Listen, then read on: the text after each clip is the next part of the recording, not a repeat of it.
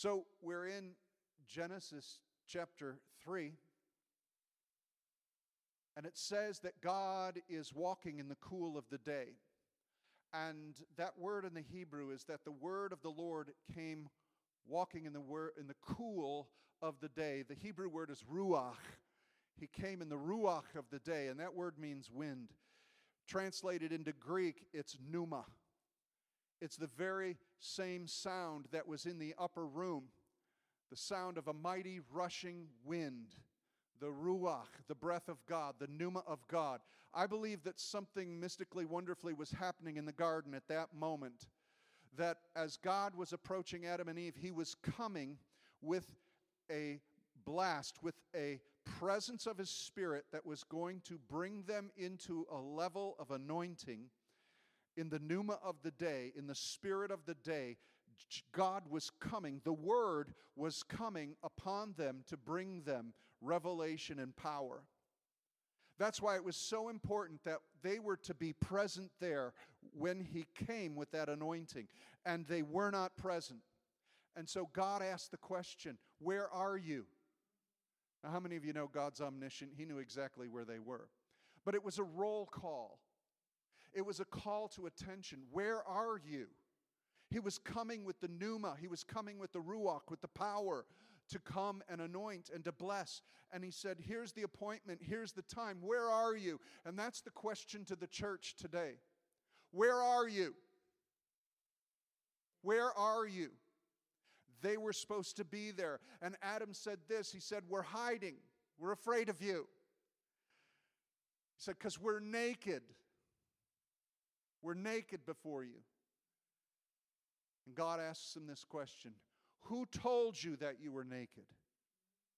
Who told you that you were naked?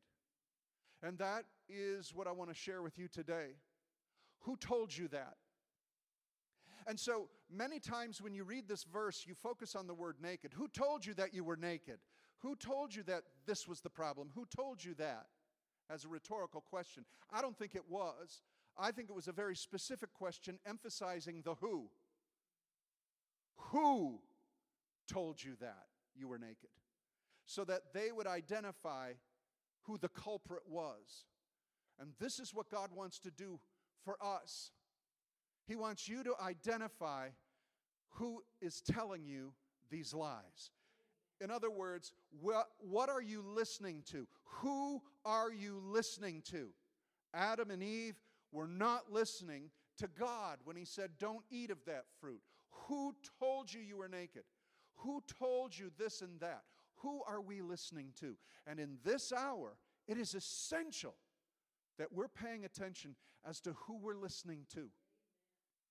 Really important. So, I don't know about you, but I have found myself, as I'm quarantined with me, quarantined with my wife. Beautiful, wonderful, love her. The person in the room I'm not necessarily fond of is me. Unless some of you are totally in love with you, and that's another problem I'll be dealing with. But there are a number of voices that we can be listening to, and I believe God is preparing His church for the finest hour. And what He is doing is quarantining us. He's incubating us so that we will get rid of every other voice and tune in on His voice. Because He's coming with the wind. He's coming with an anointing, with a ruach, with a pneuma for this hour. The Word is walking in the garden, calling for His church. Where are you? Because we're listening to too many other voices. And He's saying, who are you listening to? So I'm going to break down this thing real easy to you. I mean, come on, look at, you've been spending more time on your phone than ever. Listen, phone calls, texts, emails, WhatsApp, Twitter, Facebook, Instagram, Viber, Line, podcasts, maybe you're old school, books, quotes, memes, TV, YouTube, internet, radio, listen to family, listen to friends, listen to your neighbors. We're getting so many bits of information. Now, I know that's important. It's important. I'm not telling you to just sit and with your fingers in your ear all day. I'm not saying that. But what I'm saying is, in a spiritual exercise, no matter what you're listening to, have an open channel all the time for the Spirit. In fact, let everything that you're listening to filter through the Spirit of God. When something is on in your doldrums and you're just watching mindlessly something after another, pay attention. Be, in fact, offended by things you're hearing. We're no longer offended by that. We'll tolerate the F-bombs. We'll tolerate this language. We'll tolerate the nudity. It's just a show and it's not impacting me. Oh, I pray that you're getting offended, because all of this has to filter through the Spirit of God. So let's take a look at who we could be listening to. Now, I know I'm going to sound like the church lady, Satan. But anyways, there is Satan there. He is a real enemy. There is a Satan. There is a devil. There is a Lucifer, as his name was. And he's a light bearer. He camouflages himself with glitz and light. He was the original rhinestone rock star. It says in Isaiah that all the jewels and beauty and refinement were all over him. He was dressed in sequins. He was made to glisten and be a light bearer. He reflected the glory of God till he thought he could be that glory greater than God. So it's glitz. It's not always bad, dark, evil, but it will lead to that. Sometimes he's such an influencer. Let me help you understand something. He's a liar. He's a liar from the beginning. Just as we hear in the garden when he says, who told you you can't eat of that? He's the father of lies, and all lies are deception and deceiving. So you're not going to be aware of it immediately unless you are filled with the truth. If you're filled with truth and understand truth, you'll immediately identify a lie. Most deception has an inkling or a spattering of truth, or it wouldn't deceive. So it's got to be attractive to deceive enough, but it's warped enough to get you off track, even by 1 degree. But if we know the Word of God, we're studying the Word of God, and we understand it, we'll immediately understand a counterfeit when it's presented to us. Test all spirits. Test all knowledge and information. Please, please test it. So the devil's trying to bring some lies in. Secondly, he's an accuser. Many of us are willing to listen to the accusations against us. You're such a loser. God can't use you. God can't work with you. There you are again. So stubborn, so prideful. So he's accusing. He's accusing. And the Spirit of God doesn't accuse. The Spirit of God convicts by truth, and what he's going to do is tell you who you are in Christ, not who you fail to be in yourself. Somebody write that down at home. Put it on your wall. Get a piece of chalk. Do something. Liar. He's an accuser. And another thing that Paul talks about is the doctrine of demons. False doctrine. In other words, he wants to propagate a false image of God. Remember, in Isaiah it said that he was a covering cherub before the throne of God. All the pipes and instruments were in him, and all the stones. And so what he did is he bore reference to God. He reflected his glory, and he brought the worship of the people unto God. So he's good at revealing who God is. So what he does is he twists it to deceive doctrines of demons. So many of us have false concepts of God. Many of us have false concepts of what's happening even now, what God's allowing, what he's not allowing. Some of you can't handle the sovereignty of God. And so what I'm telling you is, who told you that? I believe that in this hour, you are going to have to go through your theology and your doctrine and get it aligned with the apostles' doctrine, not the devil's doctrine. They studied the apostles' doctrine. Watch out for the accusing thoughts. And please be sure you're paying attention to lies. Now, that's the voice of Satan that we have to really cloud out and barricade away from. The second is the world. We're being bombarded by the world, aren't we? COVID-19, COVID-19, COVID-19. You wouldn't think that there was any other news or anything else happening. Well, I guess there's not. Everybody's in their home. The streets are empty. But there's information that you're drawing from the world. First of all, the Bible calls it worldliness. There is a system in place over this world that we are within a culture. There are certain cultural mandates and cultural mores or ethics. The cultural ethics we used to be able to impact with are gone as far as the church's impact. Now there's a worldliness to where there's rampant immorality sexually. There's a distortion to sexuality and gender identity. There's a distortion to language. I don't know how many Christians I'm hearing cussing more and more and swearing more and more. And they think, well, that's just the language of my culture. Yeah, it's the language of your culture. And it's disrespectful. It holds no dignity to God. I mean, animals play in the dirt too. Why don't you go roll in the mud? So let's walk in a dignity of who you are, sons of God, priests of the Most High. You speak blessing, not cursing. And so let's watch out for the worldliness that's invading our hearts. Those are voices. Who told you that you should act that way? Who told you to behave in such an immoral way? We're not to do that. Secondly, there's social pressures, right? Tolerance. We're to have tolerance for everything. If you're not tolerant, you're a hater. That's the language. I hate sin, but I'm to love the sinner, and I will do that. But the sinner is going to call you a hater.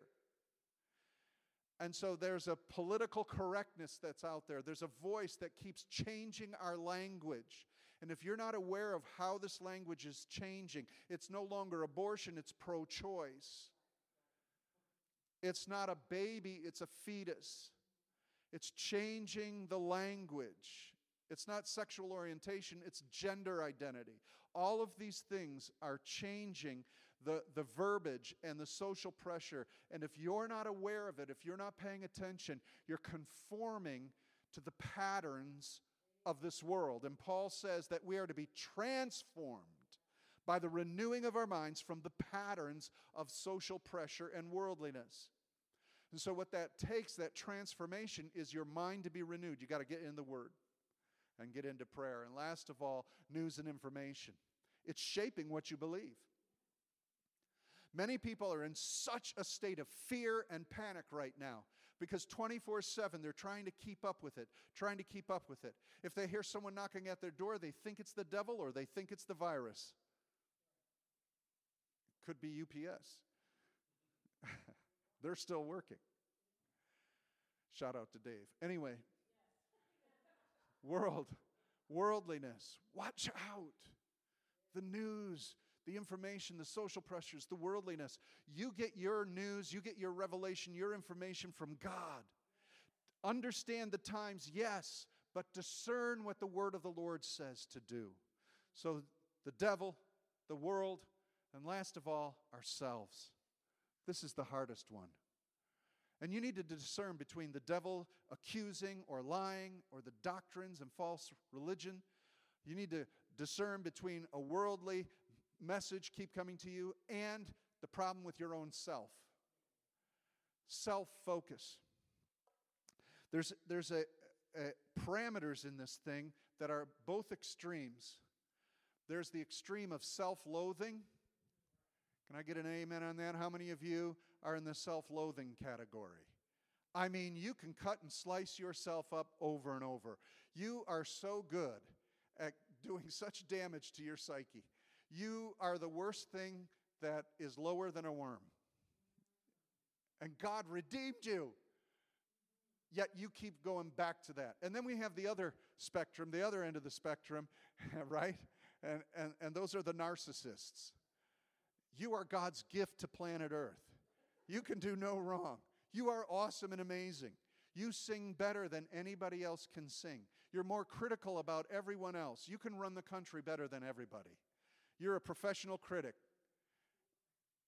And so we've got a real problem between those extremes, don't we?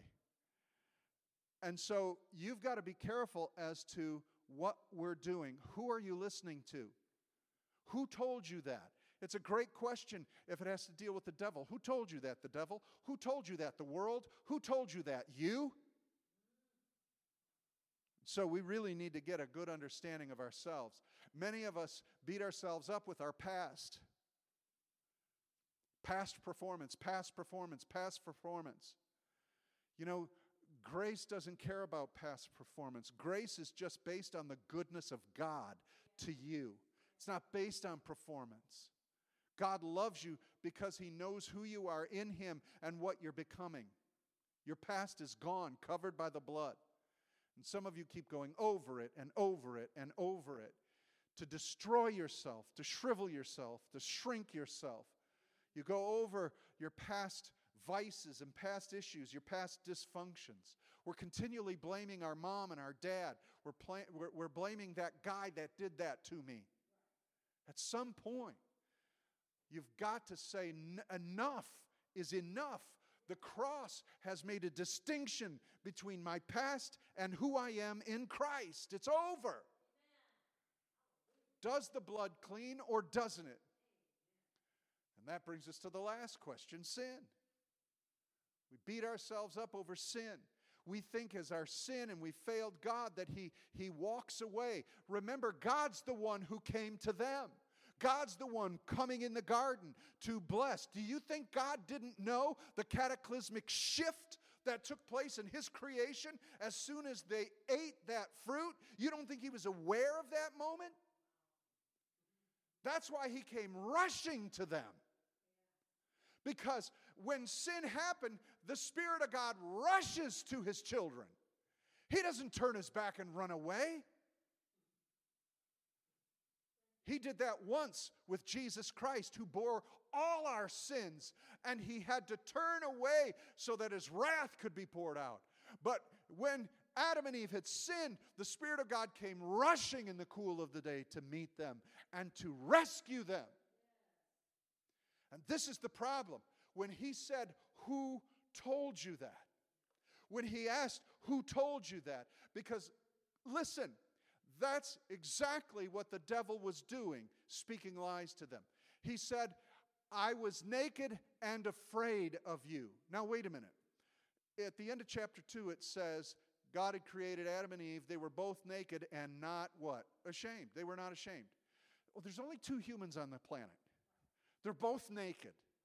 And they're cool with it. Right? So, what would nakedness mean to Eve or to Adam? Nothing. Do you think the birds and the animals went, ah, oh, right? Can't look at their nakedness. No. Who would they be naked to? There's only one that they would be naked to. That is God. Who told you you were naked?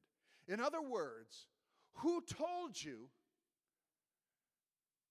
that it would be broken between you and I? That's the story we don't get in this verse. But it was obviously there. Because He said, He deceived them. Oh, you'll be like God. Oh, He's not telling you everything. They eat it, and then they realize they're naked. So who told them they were naked? And now He had to come in and accuse. Isn't it like the enemy?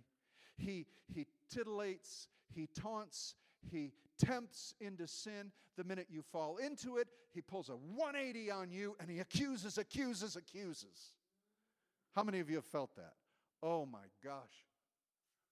And that's what he did here. He must have went to Adam and Eve and he said, oh, now you did it. Now you did it. Everything has fallen. Everything is broken. You are uncovered before God. God is going to hate you. God is going to despise you. God is going to reject you. You're naked, uncovered. But what did God do? He came rushing in like the mighty wind. He came rushing in the ruach of the day, in the cool. He came rushing to them and said, where are you? Where are you? Like a father who runs for his children who are hiding and afraid. Where are you? And they were afraid because they listened to too many wrong voices. He said, well, we were afraid because we're naked. Who told you that? God didn't tell him that. God didn't tell him that. God told them what the consequences of that was. But then what did he do? He covered them. Covered their shame. Who told you that? One of the most common phrases with Jesus is, but I tell you this. Religion tells you that. The Pharisees condemn you. The law condemns you. But I tell you. You see, there was a day when the Word came walking on this planet once again. The Word came in like a rushing wind. And that anointing came upon him, and he came forth telling everyone, but I tell you who you are. I tell you, you're my bride. I tell you, you're my chosen one. You are my elect. You are my beloved, in whom I'm well pleased. I love you. What have I told you about who you are? What have I told you about sin? That my grace covers a multitude of sins. That if you confess your sin, I am faithful, that's his character, and just, that's his legal action, to cleanse you from all unrighteousness. He's personal, and yet he has completely legally adopted you as his own. He will never, what have I told you? I'll never forsake you. And he proved that in the garden. When the devil had convinced them they were so naked, you better hide. He came and he said, come here. Let me cover you. Here are the consequences of what you've done. But I've got your back. I'm covering you. And there is a plan in place for me to rescue you and all who are progenerated from you. So why would we neglect such a sweet voice? A voice of one who's calling to us. What have I told you? What have I showed you? What have I demonstrated to you? What have I given to you? I died on the cross to demonstrate my love. I have been there for you over and over. I will rescue you. I will keep you. I will provide for you. Call me your provider. Call me your healer. Call me your Savior. Call me your Lord. Call me your banner of love. Call on me. And this is what God's doing in this hour. And so I have to ask the question, who told you that? When you're depressed and you're anxious and you think there's no hope, who told you that? When you think that God has forsaken you, won't pay attention to you, who told you that? God is looking for you to learn to discern what voices you're listening to. Identify them quickly. Is it the devil? Is it an accuser? Is it a lie? Is it the world? Is it false information? Is it yourself condemning and looking at the past? Or is it the word of the Lord who will cover you, cleanse you, and always keep you in fellowship with him? This is what God is doing in this hour. Fight to get your identity right. Fight to get your identity right. And so, who are you listening to? I conclude with this. I believe beyond a shadow of a doubt that God is pulling his church in for the finest hour. He's even doing it. I thank God for this media, but he's bringing you back to your house, to your family unit, even unto yourself, so you are shut in with God in a secret place. It's you and him. It's you and him. Because he's recharging you, he's refueling you, and he's teaching you who to listen to. Who to listen to. Because he is going to be releasing his church in just a few months. And I'm telling you, the explosion of grace that is going to pour out of the church and the pneuma or the power of the Spirit that is going to be released is going to be like none other. Already, things are happening by the church around the world because we're spending more time getting our information from him, and we're spending more time in the realm of the Spirit and in the heavenlies than we are on the earth. But he's going to release us into the earth. And so I have to close with this. Who told you that? See, I can stand on the Word of God, and I can say, God told me that. That's how you resist the devil, and he will flee. The devil tempted Jesus over and over, and he spoke the word of God that resisted the devil, and he had to flee. So, the question is, when something comes in your mind, in your heart, ask yourself this: who told me that? And did it come from the Lord? Because he says, I tell you, I will never leave you nor forsake you. And my grace is sufficient for all your needs. Let's close in prayer. God, you are so, so good. So good. I speak to marriages right now that have been troubled. And I ask that one question to your marriage. Who told you that? Who told you that she did that or that she feels that way? Who told you that he has been saying those things or doing those things? We create images in our mind and heart. Begin to ask the questions. Who told me that? What did God say about your marriage? What does God say about your family? What does God say about forgiveness and restoration? Such an anointing in this place today. There's such an anointing of God's Spirit. There's a crisis in the land, but grace is falling like rain to His church. Receive it. Pour into your children. Pour into your mate. Pour into each other. Encourage one another. Write letters, text, call. Stay close to Jesus.